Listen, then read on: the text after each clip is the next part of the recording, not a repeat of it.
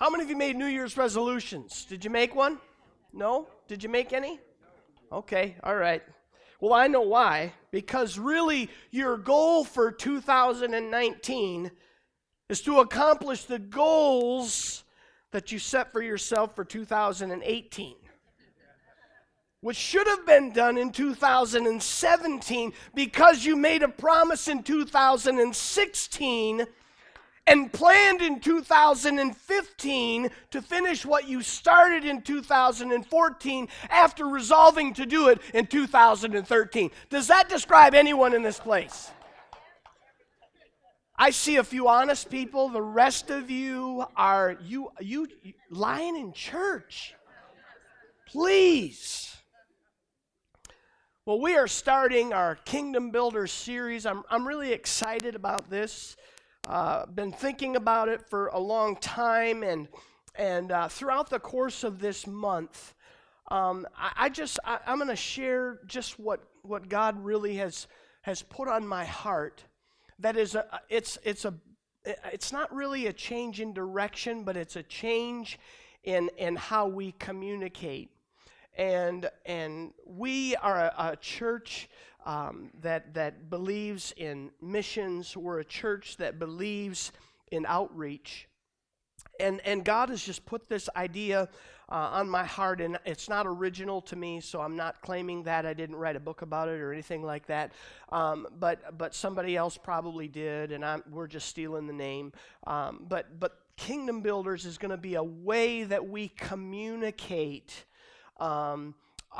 anything to do with reaching out to other people. Whether it's across the world or across the street, we're going to refer to that as Kingdom Builders. And so over the course of January, what I would like to do is just begin to open up some of what I think is really going to happen.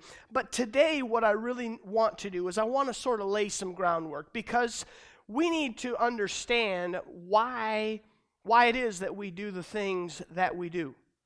And ultimately, Jesus has given us our objectives: love God and love others, and that's what we want to do. And so today I want to just kind of take this word kingdom, and I want to kind of unpack it a little bit, and I want to talk about it, because when we say the word kingdom, when we're a part of God's kingdom, or when we're building God's kingdom, that word kingdom means something. And I want us to have an understanding of what it means and the context in which we use it. And so I want to start out by letting you know that there are two kingdoms. When we use the word kingdom, there are two kingdoms. Now, let me give you a couple of definitions for that word.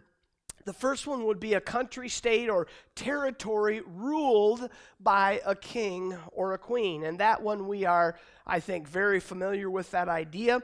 But the second one is a spiritual reign, or the authority of God. And I want us to begin to function in our minds using both of those definitions. I want us to be able to understand that when we talk about the kingdom, we are talking about the possibility that there are more than one kingdom. There are two kingdoms that we're specifically referring to. Now, in our world today, it's filled with different kingdoms. We call those kingdoms governments or nations, right? That's what we're referring to normally when we would talk about the idea of a kingdom. It's a government or a nation. And we can look around the world. There are 100, and I'm sure this changes from time to time. There's 195 different countries in our world today. But for my message, I'm not going to be talking about geopolitics, okay? We're not talking about those 195 different countries. In the Gospel of John, in fact, in several Gospels the Gospels, Jesus, after he began his ministry, in fact, what really happened at the beginning of it was a 40-day period of time where he went into the wilderness and spent time fasting and praying. Now, if you've never done it before, I would encourage you as we start the new year to experience fasting. Let me tell you, fasting goes against everything that is our normal way of doing things as people. I am that person that when I wake up in the morning, I have two thoughts that go through my mind very quickly. The first one is coffee. The second one is breakfast, okay? I'm being honest with you. That's me. At 11:30, I'm thinking, you know what? Lunch is really close. After I get done work, I'm like, man, I really hope we're having some good dinner tonight. That's just how it is. Fasting is when you set aside time to go without food or maybe even some other thing.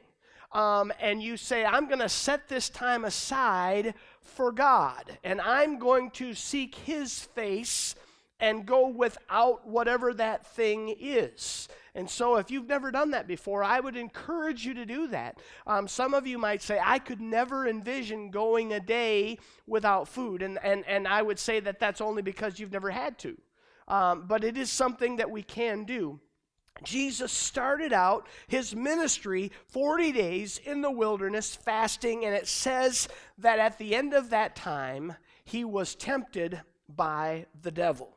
In fact, it says that Satan took him to a very high mountain, and he showed him all, and I'm going to use air quotes here, the kingdoms of this world. And he said to Jesus, Jesus, if you will simply bow down and worship me, I'll give you all of these kingdoms. Now, theologically, that could start a firestorm of a debate, and I don't want to get into that, or whether or not did Satan actually have the authority to do that or not. That's not what I want to say. I simply want you to understand that there are two kingdoms. There is the kingdom of this world, and there is the kingdom ultimately of God. On 3 separate occasions in John's gospel alone, he refers to Satan as the prince of this world. He is the prince of a system that exists in our world today. It is a kingdom that exists. And as far back as the ministry of Isaiah, we've talked about that, 750 years before Jesus, the prophet Isaiah was talking about the Messiah and his kingdom, which would be coming into the world. Now, immediately following Jesus' experience of fasting for 40 days and being tempted in the wilderness by the devil, he begins his preaching ministry, and he says as early as Matthew 4:17, repent, for the kingdom of heaven has come near. Jesus is declaring the kingdom of heaven has come to earth. I'm here, fellas. My kingdom is here.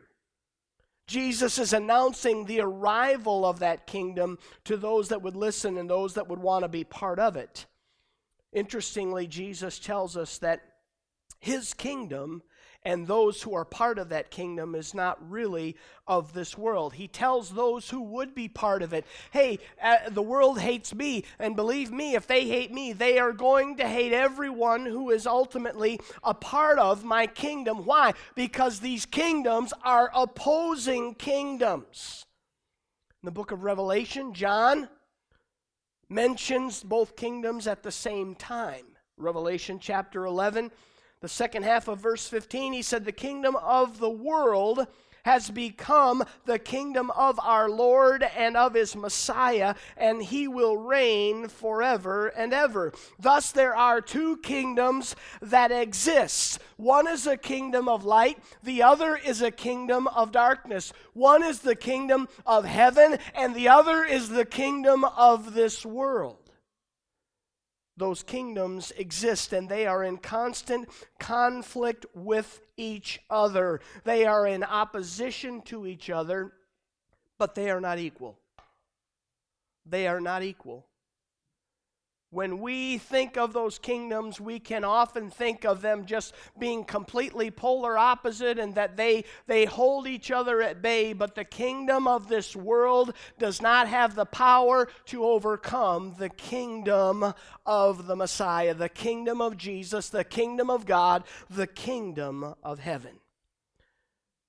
How many of you like options? Does anybody here like options? I like options. I want to talk about something that's not an option, however. Over the New Year's, I remember I was watching one of 17,000 college football games, I think on New Year's Day, and my wife and her dad and her brother were sitting at the dining room table, and they were talking about my father-in-law's heritage and where he came from. And I learned some things that I did not know, and my wife probably thought I wasn't paying any attention at all, but I was. And my father-in-law's heritage, he remembered, he thought that it actually traced back to the island of Guernsey. Okay? Now, those of you that just think Guernsey is a cow, it's not just a cow. High buttermilk content. Just want to say that I know that. But it's also an island. And that island, there is a history. In fact, I'm going to shout out for my father-in-law. When they began reading on Wikipedia, I think is where they were reading, they mentioned my father-in-law's mother's maiden last name. And that the guy that they were talking about actually helped take the gospel to Costa Rica from these British islands. And I thought, man, that is amazing. There's been ministry happening in my family for a long, long time. I thought that was really cool. But the thing about this island that is really interesting, in 1483, the Pope declared that these islands, Guernsey and Jersey and some other of these Channel Islands, they were neutral. Okay? You see, there was a big struggle between England and France, and the Pope declared that these islands were neutral. They had no position in the world. They would be neutral unto themselves. They would not get involved in this struggle in the world. In fact, then in the 1500s, that was again confirmed with a treaty between England and France. And so for another 100 years, into the mid to late 1600s, these islands remained neutral. And it got me starting to think about, you don't think about this, countries being neutral. And all of a sudden, as I did a little research of my own, I realized there's tons of countries in the world today that are neutral. Switzerland would be the biggest example of a country that is a neutral country. And that was declared in 1815 in their Vienna conference. In their documents in 1815, they said, we will be a neutral country. Now you say, wait a minute, they have a military, and they do. They are armed neutral. That's how they describe themselves. In fact, even during the World Wars, there were times when forces that obviously, because they're neutral, they're not aligned with, that traveled through their country, that they sort of were in a defensive position, but just allowed them to move through their country, and they did not get involved because they were neutral. Now, that means staying out of everybody else's business in the world. They say, what Switzerland would say is, hey, if you guys want to fight and kill each other, that is okay by us, but we're not getting involved. Don't expect us to help you. Don't expect us to come defend you. We are neutral, all right? They don't want to take sides. They don't want to make anybody angry. They want to keep everybody happy. And there's a lot of people in the world today that view themselves spiritually as being neutral. Are you with me? Do you get what I'm saying? You talk to them. You do. You say, what are you talking about, Pastor? You talk to somebody and they say, well, I don't really believe in God. I don't really believe in heaven, and I don't believe in the devil or hell. I'm sure most of you have had a family member or a friend or an acquaintance that has said almost that verbatim. They are taking a position of spiritual neutrality. And what they're saying is, because I don't believe in either of them, therefore I'm just separate. I can have this position and I will not get involved in the idea of heaven or hell. I just don't believe in any of it. That is something that people literally think is a legitimate stance on their spirituality. They walk around in denial of reality, their heads in the sand, thinking that it will all go away. The problem is that if they are wrong, the scripture says that it's appointed unto us once to die, and after that comes the judgment. And at that point, they will realize that there is no neutrality, that indeed there is a heaven and there is a hell. Let me illustrate what that would be like. I do not believe in electricity. Therefore, I'm going to grab the ends of these two wires, okay, because I do not believe in electricity. Now, not believing in electricity is not going to keep me from getting knocked on my butt by 220 or 110. Are you with me? I'm going to get shocked. It doesn't matter what I believe. That is what it would be similar to if someone were to say, well, spiritually, I'm just neutral. It doesn't apply to me. You can't take yourself out of this scenario simply by saying that I don't believe. Well, somebody, they might say, well, okay, all right, I'm just not going to make a choice. Are you with me?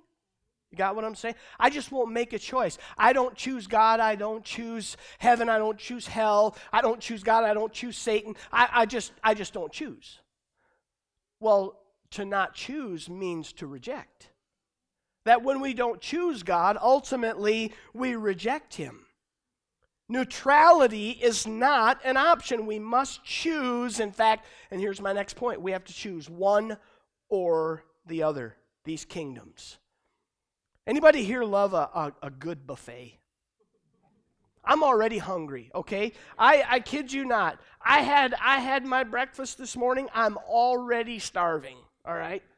I'm sorry, I know I'm not supposed to say this, and I care about my health, but I love a good buffet, and I'm just going to, they say that confession is good for the soul. Confess your sins one to another that you may be forgiven. Lord, I confess I love Pizza Ranch. I do. I love, and I don't call it Pizza Ranch, I call it Chicken Ranch. Because that's all I'm there to eat is chicken, okay? I eat a salad, so I feel better about myself. I don't hate myself, but then I start on the chicken, and then I just start feeling bad. Why do we like a good buffet? I'll tell you why. Because we want to be able to choose this thing, or we want to be able to choose that thing, or we want to be able to choose both. Okay? That's why we like a good buffet. It's not because I'm a pig, although I can act like it when I'm there. It's the option, okay? And that's how other people look at spirituality in our world today.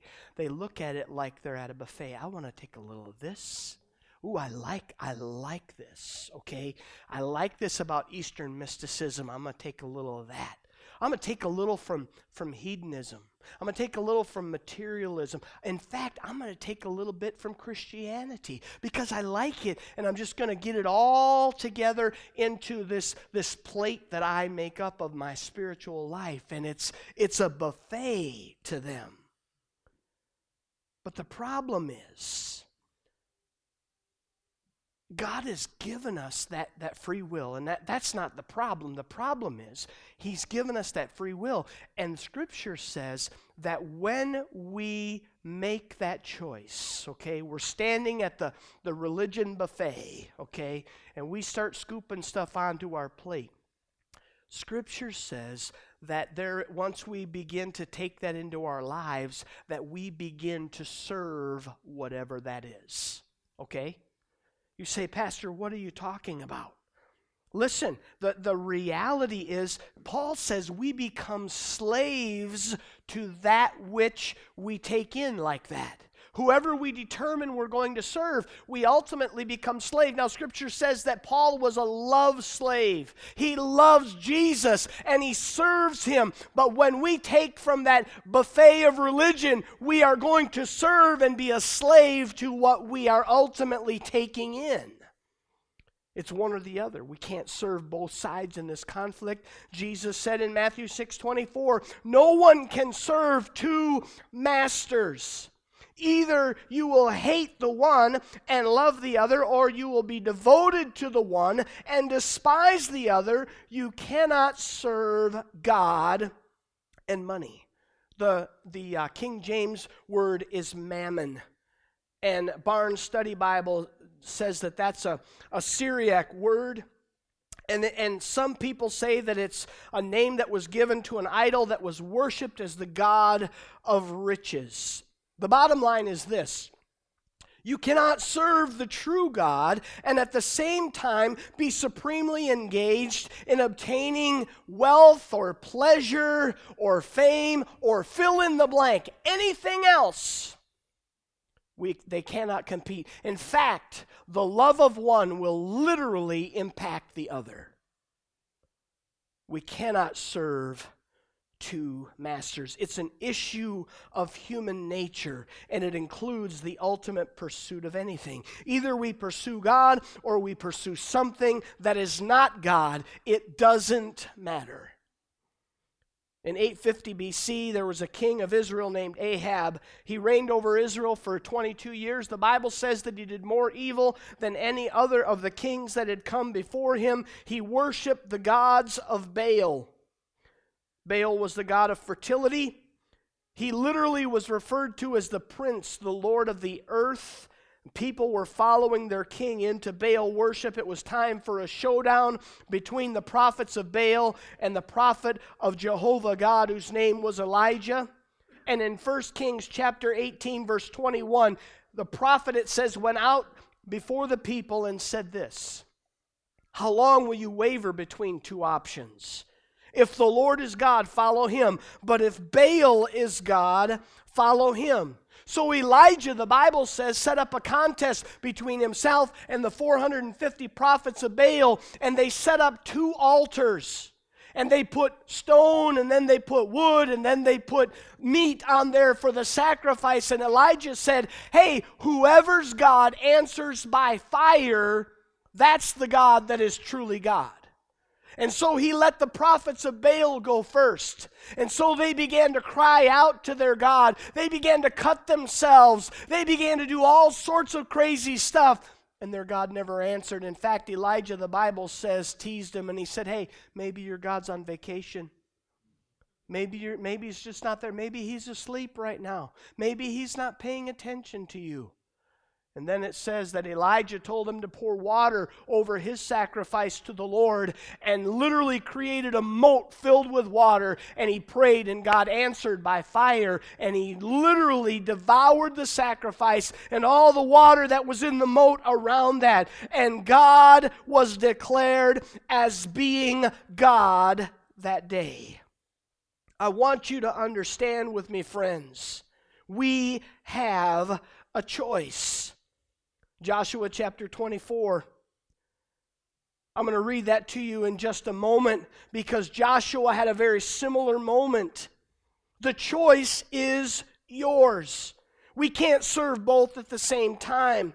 God has given you and I the ability to choose whose side ultimately we desire to be on. We can choose to be on God's side, or we can literally choose anything else. But remember, there are really only two sides, the kingdom of heaven and the kingdom of this world. At the conclusion of Israel's campaign to go into the promised land that was given to them by God, Joshua has this one final meeting with all the leaders and the officials of the land. He takes some time and he reviews their history from Egypt forward, telling them about how God had delivered them. And he says to them, listen, you're living in cities that you didn't even build. You're harvesting crops that you didn't even plant because God gave you where you are. And he challenged them. And he said to them in verse 15 of Joshua 24, but if serving the Lord seems undesirable to you, then choose for yourselves this day whom you will serve, whether the gods of your ancestors served beyond the Euphrates, the God of the Amorites in whose land you are living. But as for me and my household, we will serve the Lord. He was able to crystallize for them that they have a choice, but it's time to ultimately make that choice. And he said, I've chosen God for me and all of my family who will follow me. When we make that choice, I believe that it should be evident to those that are around us. Paul reminds us in Ephesians that there was a time when we were separate from Christ. We were excluded from citizenship in this kingdom of heaven. We were without hope. We were without God. But as the result of choosing Him, we become members, part of God's household, part of God's family. He even refers in Philippians 3:20 that our citizenship is not only in the kingdom, our citizenship is in heaven when we make that choice. And when we make it, we need to be transformed. When we make that decision, when we make that choice to be a part of His kingdom, we need to be transformed. You see, the pull of this world and its system is incredibly strong. Oh, I've seen it in my family. A lot of people wonder, how can two kids in one family turn out so differently? My brother Mark has stood here and shared his testimony with all of you. Same family that Dan and I were raised in, and yet from his freshman year of college, went from living in the dorm at North Central Bible College to living in his car under a bridge in Minneapolis. Stealing in the malls, a life of addiction that lasted over 10 years. He made a choice. The pull of the world and its system are so strong. Jesus tells His disciples, listen, if the world hated me, the world is certainly going to hate you. And when we choose that kingdom of God, the kingdom of heaven, the kingdom of this world is going to come down on us. There's pressure to conform to the world system. Paul says in Romans 12, he said, I urge you, brothers and sisters, in view of God's mercy. Are you glad for His mercy? Oh, this morning as I was getting ready and just shaving and just thinking about today, the Lord just convicted me. Kevin, do you have mercy? Do you have grace for people? God, I pray for grace. In view of God's mercy, Paul said, present yourselves, your bodies as a living sacrifice, holy and pleasing to God. This is your true and proper worship. Look at what he says next. Do not conform to the pattern of this world, but be transformed by the renewing of your mind. We need to be renewed on a regular basis. You see, we've got to resist the pressure to conform to the world system. The Bible says, resist the devil and he will flee from us. But resisting can be hard. Paul says if we're in Christ, we're a new creation. The old is gone, the new has come.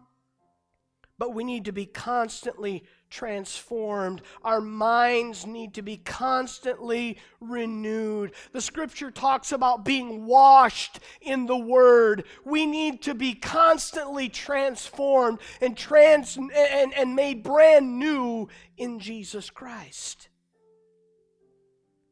So I just want to wrap up with one more scripture from Matthew chapter 12. In fact, it's not even going to be there for you on the screen. It's just something the last couple of days that have just been rattling around in my heart, where Jesus said in Matthew 12:30, he said, "Whoever is not with me is against me. Whoever does not gather with me scatters." This month we're going to look at this idea of kingdom builders. The first question that I believe that we have to settle is, whose kingdom are we part of?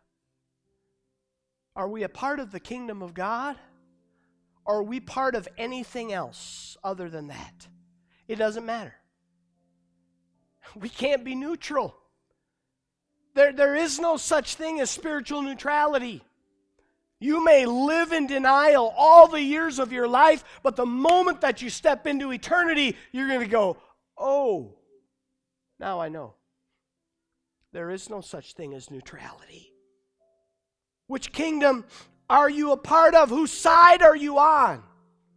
Because it means a difference. It means everything. As we move forward with this idea of kingdom builders, it matters whose side you're on. Because if you're on one side, you're going to respond that way. Are you with me?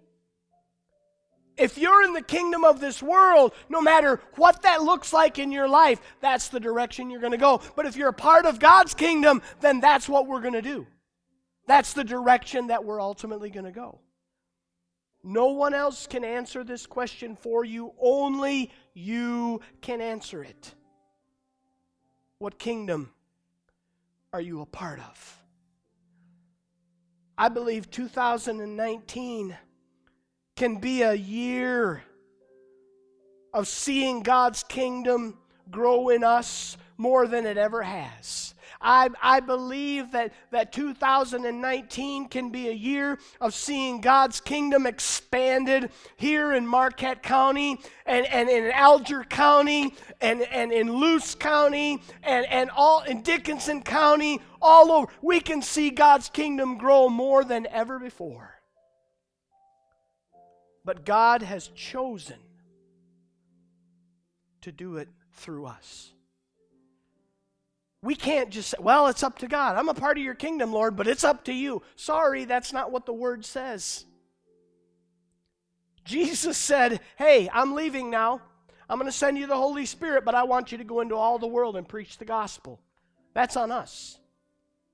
I'm sorry. I'm just the messenger. Don't hate me. But it's our responsibility. If we're a part of His kingdom, that's on us. So let's get about doing it. Let's be builders of the kingdom. And 2019 can be the most incredible year we have ever seen in the kingdom of God in the Upper Peninsula.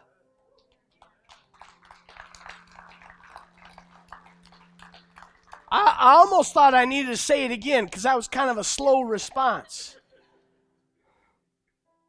But the choice is yours.